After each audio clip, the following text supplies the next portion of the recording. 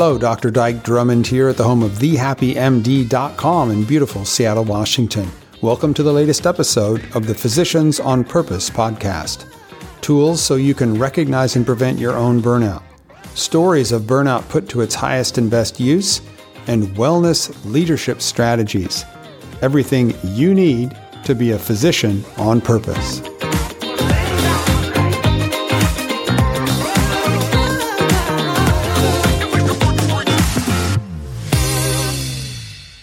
Hey, this is Dr. Dyke Drummond at the home of thehappymd.com in beautiful Seattle, Washington with the next edition of the Physicians on Purpose podcast. And I'm super excited today because I have an old friend, Steve Beeson. And Steve is a family doc that has had a very non-traditional path into and through the world of medicine. And like me, he is now working with physicians to help them do better work through leadership communication skills, authentic conversations, all sorts of other things. Just like I work as a coach and a consultant myself, we're making a difference in the healthcare field in a little different direction. And what I want to do is have Steve walk us back through time to the point in time where he was facing a decision about whether or not he was going to continue to see patients. Because I know that for you, dear listeners, there are going to be some of you that are at this same point in time. And Steve managed to dodge a bullet, and he's going to tell us the story. So, Steve, take us back to when you were a full-time family clinician and come bring us somewhat forward to today. Yeah, no, Dyke, it's delightful to be back with you again. And I just applaud the work that you're doing and trying to help clinicians find the love for the game and craft a future that's better for them, because we worked way too hard and sacrificed way too much not to love what we do. And that's, I think, the fire that burns inside both of us. And for me, when I decided to become a physician, which was at a dinner party with my uncle when I was a senior in high school. Oh, wait a minute. Okay, we got to hear this story. Oh, yeah. It was at the Old Spaghetti Factory, which is one of my favorite places. And I can't even tell you what I had. I was eating the manager's combination with red sauce and Mizithra cheese and probably a Diet Coke. And today it would be an IPA, but back then it was a Diet Coke. And he told me about a day in the life of a physician. He's an amazing mentor of mine, super smart, loves patients, and what it was like to build a set of skills to be able to diagnose, treat, and intervene to advance wellness. And I thought, God, what a great life that is. And, he gave me that. I take it he was a family doc, right? No, he was a neurologist, if you can believe it. Oh, really? Yeah. I mean, it's so he gave me all these opportunities. I spent the summer with him. He got me a job as an orderly in the emergency department. Very cool. I took rounds with him, and he was in Toledo, Ohio, and we had Ohio State and Medical College of Toledo medical students and residents with them. And, he would ask questions. He was a pretty malignant attending in a very loving way, meaning he would ask questions. But the residents who left our rotation got to leave after, attending rounds. I got to go home with them. So it never ended. And the way that you said that reminds me of the Monty Python sketch. Is it true your brother nailed my wife's head to a coffee table? Yes, it's true. He's a cruel man. Cruel but fair. Cool, but fair. He used to ask me, we'd be on the treadmill at the gym and be asking me cranial nerve palsy. There you go. So, and my attendings, when I finally got into medical school and got into clinical rounds, I go, how in the world did you learn all this neuroanatomy? And I go, well, trauma. Trauma. Yeah. I'm still experiencing PTSD. Anyway, so he sort of introduced me to the life of a physician and really showed me what it's like to care for others in times of suffering, and what it's like to begin to learn the craft and deliver it in a way that is confluent with our deepest held beliefs of making a difference in the lives of patients. And so, at that moment, I decided I'm going to flip the switch, because we're sort of binary. We go, okay, show me what chapters to read. I'm going to read the chapters, take notes, and get an A. That's our medical programming, right? And give me the next admission. I will not stop until I die. So that was my MO, and ended up doing really well in undergraduate, despite the fact that I got a D on my first examination as a college student, because I didn't really prepare in high school. I was more, yeah, I mean, whatever. So my first time at a college, I go, oh, I can't really get B's anymore. So it was a pressure cooker number one, and ended up getting a D in my very first examination. Ended up figuring it out, doing well as an undergraduate. Ended up getting into a University of California, San Diego School of Medicine, and did residency there in family medicine, and finished. And my plan was to see patients all day, every day for 35 years and call it a day. And probably about 6 or 7 years into my professional life, I was tapped on the shoulder to coach and train and develop clinicians as part of our organizational effort with the Sharpey-Steele Medical Group. And we were at the bottom decile for patient experience. We had very high attrition of physicians. And we had in a very competitive region with Kaiser Permanente and Scripps Health and the university literally on the same block competing for the same patients. And we needed our clinicians to step up, if you will. And we thought, gosh, let's show them how to be better for patients. And somehow that was going to be the solution. And so I began coaching and training clinicians in that process and spending time with them and listening to them and what they hope to achieve in their profession and the kind of clinician that they aspired to be and what they envisioned versus what they were, and found this amazing realization that, first of all, clinicians were accountable for things that they often never learned. Much of what clinicians were seeing in terms of red boxes were things that they had no idea why patients were saying what they were saying about them. They were broken by these accountabilities and the feedback they were getting from leaders and patients. And literally half the clinicians I saw as I shadowed them were in tears to say, this is not at all what I envisioned for myself. Right. And so, the process of helping them become better and to say, what kind of clinician do you want to be for your patients? And, when you put your head down on the pillow at night, what do you want that talk track to be to yourself? And they told this amazing story about what they envisioned, and they contrast that with what they were. And that delta was significant. So I was just an instrument to help them become what they thought they were going to be.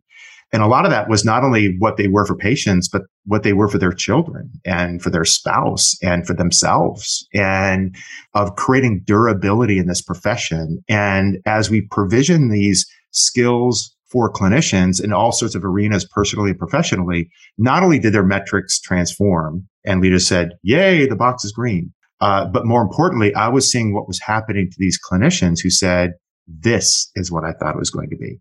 And they were getting that oxytocin dopamine pulse of making an impact with colleagues and making an impact with their teammates and making an impact with patients, and coaching leaders to allow clinicians to be that, where clinicians would become involved in decision making, where leaders would get burden out of the way, and to create a soil of appreciation, recognition, growth, and development, and setting a target, not of an RVU, but a target of making a difference in the lives of patients.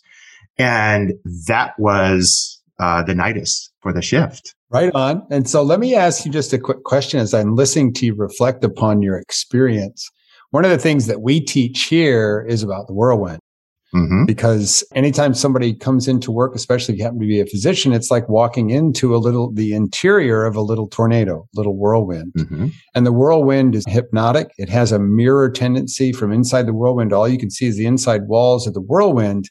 And without a regular practice of stepping out of the whirlwind and being intentional about what you want your practice in your life to be like, if you don't step out and become intentional about how you want to relate to your patients and what a difference you want to make, which is what I heard you saying, I think, is you're being an intention guide. You're giving them a context in which they can decide who they want to be and then maintain that in the heat of the whirlwind.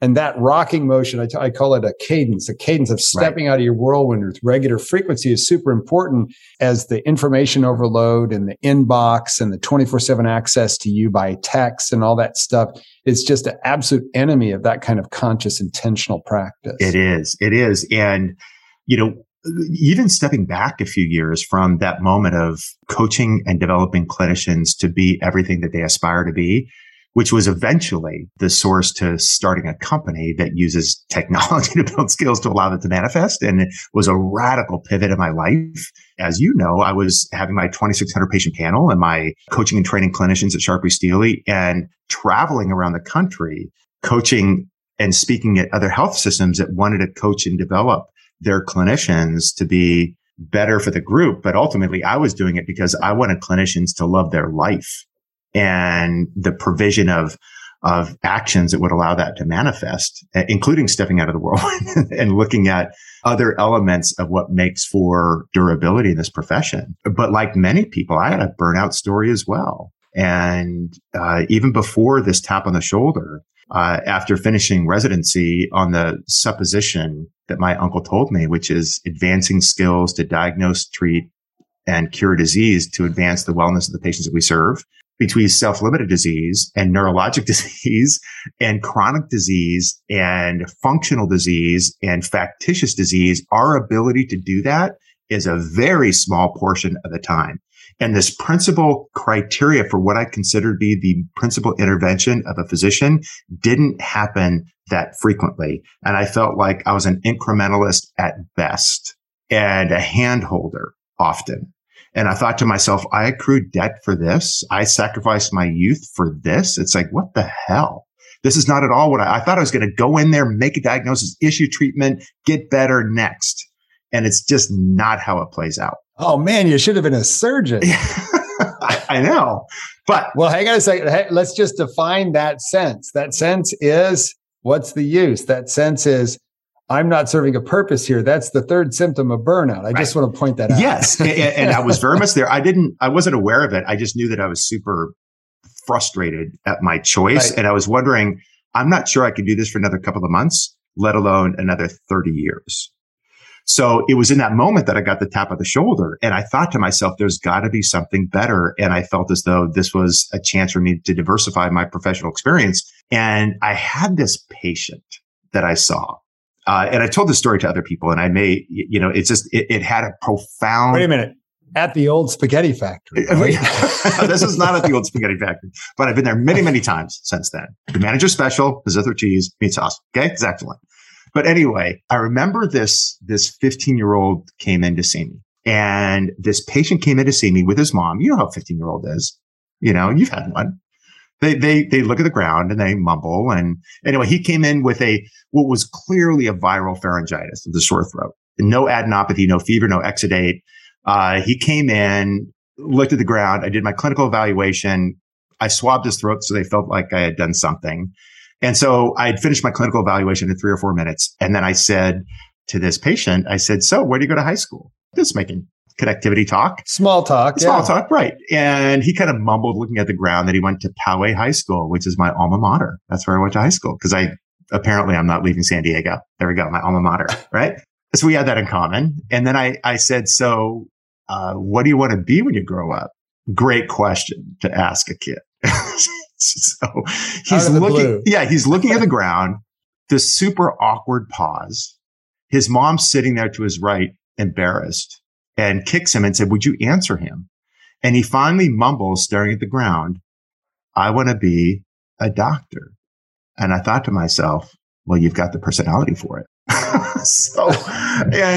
Anyway, he left. I left. Mr. Krabby Pants. So I spent a minute or two telling him about the passage of becoming a physician, the short coat, the long coat, the MCAT, the preclinical, and literally 1 minute. 2 minutes tops. I left, he left, didn't think a thing about it. I come into clinic the next day and I get a phone call from that boy's mom. And my nurse answers the phone. She says, that boy's mom that you saw yesterday for the sore throat, she wants to speak with you. She wants to thank you for something. And I'm thinking to myself, did I give him an antibiotic? Because that would be why somebody would thank me, right? So she passes the call in, I pick up the phone, and she says, Dr. Beeson, I want to thank you for rescuing my son. And she tells me about her son, this bright young kid who had fallen into this abyss of depression. And they had tried everything, psychologists, psychiatrists, SSRIs. They were shattered that they had lost their boy. And she says to me, after their visit, for the first time in over 2 years, he's talking about his future. Yeah, viral pharyngitis. So I realized in that moment that we sometimes occasionally get to diagnose, treat, and cure disease, but our ability to make a difference in the lives of patients is the greatest source of oxytocin, serotonin and dopamine in our lives. And so that's why I've made my mission to have clinicians unleash that discovery. Right on. So that's my burnout story. Well, it sounds like it was angel inspired pharyngitis. Maybe. I don't know what it was, but it was. You got touched by the magic wand in that encounter. Yes. Yeah. And there's been a number of different occasions where you just see, even though I'm not seeing patients all day, every day right now, I'm texting my mother-in-law right now regarding my father-in-law being in managing transitions of care. And sort of being an advocate for better care for patients and better care for team members and sort of a broad life journey and purpose. But anyway, so that's my scoop of how I sort of got here. Well, and I see divine intervention all over the place. The initial spaghetti factory conversation, this child, the fact that you were saying to yourself, I'm not sure how much longer I can keep going like this. And you get touched to do a completely different thing in coaching the doctors in the organization. You concentrated on that to the point where you rolled it out. What was technically what they call today, didn't call it that back then, but a side gig, rolled it out into an independent business. Tell us a little bit about your business today. Yeah. So, I was sitting in Starbucks around 2014 and thinking to myself, we know coaching and developing clinicians works because we were getting incredible results at the group level and at the individual level. And we also knew that it was hard as hell. It was very analog, driving in small groups and shadowing. And I thought to myself, how could we use technology to enable the development of clinicians? And the development of clinicians is to build skills to drive outcomes. But the outcome is not turning a box green. The outcome is, I am the kind of clinician I always aspired to be. And there's a lot of elements in that. And I thought, how could we use technology? So the idea of technology powered micro learning to build skills to drive outcomes was sort of born in a Starbucks, ended up getting support from Sharp Healthcare to take that endeavor forward. And that was in 2015, 16 or so. And now we've got 20,000+ clinicians using what we call the Clinician Experience Project, which is a skill building community using technology and an app on 5 minutes at a time to build skills, to connect with patients and to lead and to collaborate with colleagues, and to advance our sense of wellness and self-care and what we want for our futures. And now starting the Nursing Experience Project, doing the same thing for nursing. And we've got lots of really innovative healthcare systems. And the idea of 5 minutes a week is compelling, and technology to create synchronicity and common shared source code of everybody learning the same thing at the same time that scales in complex organizations with pre and post metrics on what we call programs, whether it be in wellness or patient experience or leader dev or team collaboration we've gotten a lot of growth. And it's just been, and I consider success to be not the green boxes, although that's the thing we're accountable to. We got better with time and move metrics, but I consider success to be Sunday night is not a sense of, oh my God, I can't do this again. But Sunday night is like, yes. That Sunday night syndrome. How do you feel on Sunday night? That's a burnout screening question. And it's like, yeah, it's hard. It's going to be hard. I mean, I've got 25 patients, but man, I got a freaking awesome team. Patients, we're humming, we're helping each other, supporting each other. And I'm super proud of who we are and who I am. And our leaders are getting it too. That's the scoop now. Right on. Well, let me just give some different words to what I think I'm hearing. I always talk about the Lightworkers fork in the road, that point in the past where you decided to go into medicine rather than do anything else. It's honoring that ultimate urge to be a light worker, a helper, and a healer. When you're true to yourself in that foundational urge of what got you here in the first place, right? Like you say, I want to be the doctor. I want to be that person. All the boxes go green. The whole environment goes green. It's like when they switch from screams to laughter in, that movie where Sully, the monster, scares the little girl and it power. Oh yeah, Monsters Inc. It's like when they switch from screams to laughter, yes. Right? It just blows the numbers out the top, right? And I'll just say that 5 minutes, that's the kind of incremental growth that you have to promote because it's the only thing possible in a whirlwind. And here in our system, we always talk about baby steps, smaller is better. If you're intimidated by the thought of taking this new action, look down at your feet and take a smaller step. When it's so small that it's ridiculous, that's ridiculous. Then I say, do it. And then come back and talk to me. Right. No, absolutely. And for people to see, feel, and realize, whether it's pulling a teammate aside and calling them out for doing something extraordinary, and then they well up and hug you, and you go, wow, expressing gratitude to other people, that made a big difference for me and for them. Who would have thunk, right? Who would have thought? Yeah. I was talking to a group of physician leaders this morning. I had an 8 a.m. meeting Eastern Standard Time, which means that it was 5 a.m. my time. So I was bright-eyed and bushy-tailed. And we talked about how do we lead in these incredibly hard times in which there are no words. And it was the same basic fundamentals of how do we value people? How do we have empathy for what they're going through? How do we rely on one another and have a sense of there for each other, sense of tribe and family? And it's the same basic elements of what makes for effective leaders, even though it happens to be during a Delta surge. There's transcendency in what we do to fuel other people in adversity. Yeah, I always teach that leadership is like baseball. It doesn't matter whether you're Little League or World Series. There's still only 4 skills in baseball: throw the ball, catch the ball, hit the ball, run. And right. to be a good leader, there's only 4 skills, but you do have to practice them.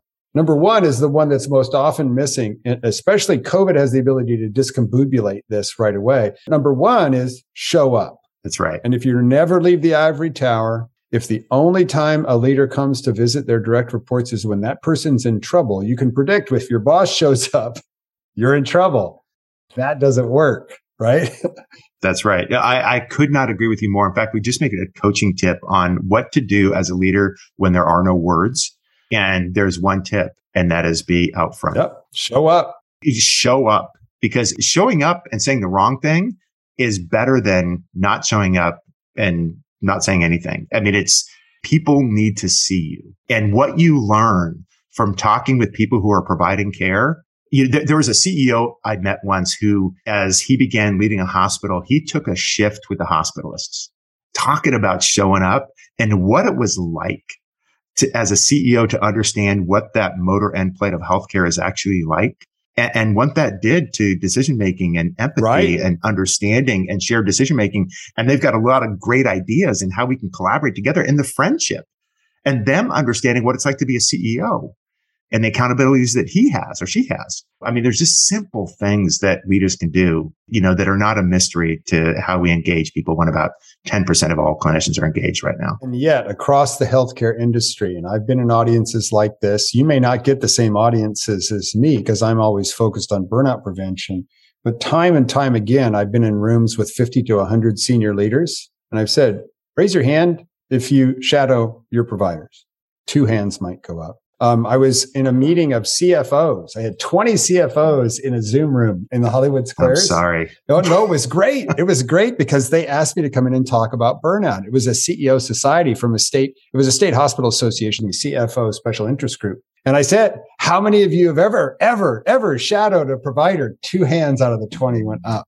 And I said, how many of you do it regularly? And one guy said, yeah, well, I got started as a CFO in manufacturing. We always would walk the line once a week. It's like you walk the line in manufacturing once a week, but you're going to look at the largest P&L statement in your community and think that the sales tell you about the doctors when you've never watched the sausage being made. So in my mind, you deal with the good guys and the good gals. You deal with the teams that are interested in getting better. But so much in our industry, especially as it gets bigger and bigger and bigger, is completely impersonal. You never see your boss. And if you do, 9 times out of 10, it's because you're in trouble. That's right. And, the one thing that I counsel leaders on, I would say the single most important thing that capacitates all other imperatives before you is the engagement of your team. You take care of that, all other things become possible. If you don't and you skip that step, everything else is pushing water uphill and you're in a downward spiral because it's just, we need people to say, I love this place. I will access my discretionary effort to help this place succeed. And in order to do that, there's things that leaders must do. Starting with showing up. Starting with showing up. Yeah, that's one of we have a 12. We have a P12. I just say, show up, ask questions, say thank you. Yeah. That's right. Yeah. Make it simple. That's right. So we fixed healthcare, Dyke. So what's next? Yeah. Well, that's awesome. Oh my goodness. Well, is there anything else you want to say or do or ask before we finish up for today, at least? Well, I think that we need to do this again. Okay. This is super fun. Yeah. I think my last comment is, despite all the darkness that we see out there in healthcare, the soul and the spirit of those providing care is still there. But we're at a tipping point. And if this strain on healthcare can enlighten leaders that those that provide care are the most important and most precious responsibility that they have, and if it shifts that set of priorities and actions and words and resourcing and funding to take care of the people that provide care to others, then the healthcare will be better as a result of the hell that all of us have been through. But if we don't, the very stability of our industry is in peril.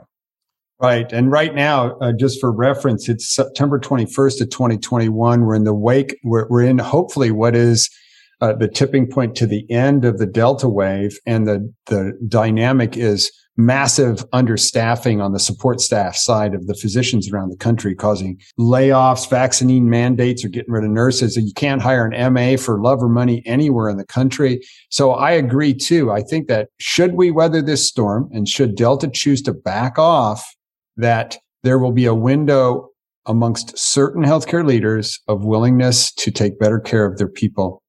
And I believe that that will become a competitive advantage. And the organizations that don't learn how to take better care of their people will be shellacked in the years to come. We have already known for a decade that there was 120,000 doctor shortage coming by 2030. I think that wellness becomes more and more important as a recruitment and retention strategy. And without it, there just aren't going to be any. Right. It is. You cannot subsidize the loss of clinical talent. That there's no amount of revenue that will ever do that. And for us to hold back on supporting teams when the loss of a single clinician and the massive ripple effect that has, it's just, again, take care of your people as your number one priority. And if I had a CEO gauge for accountability, would be team engagement. And all other things are secondary to that, including harm events, margin, patient experience. Everything else is secondary and in service to the engagement of the team. Show up. Right on. Steve, thank you very much. Steve Beeson. Thanks, Dyke. Practicing Excellence.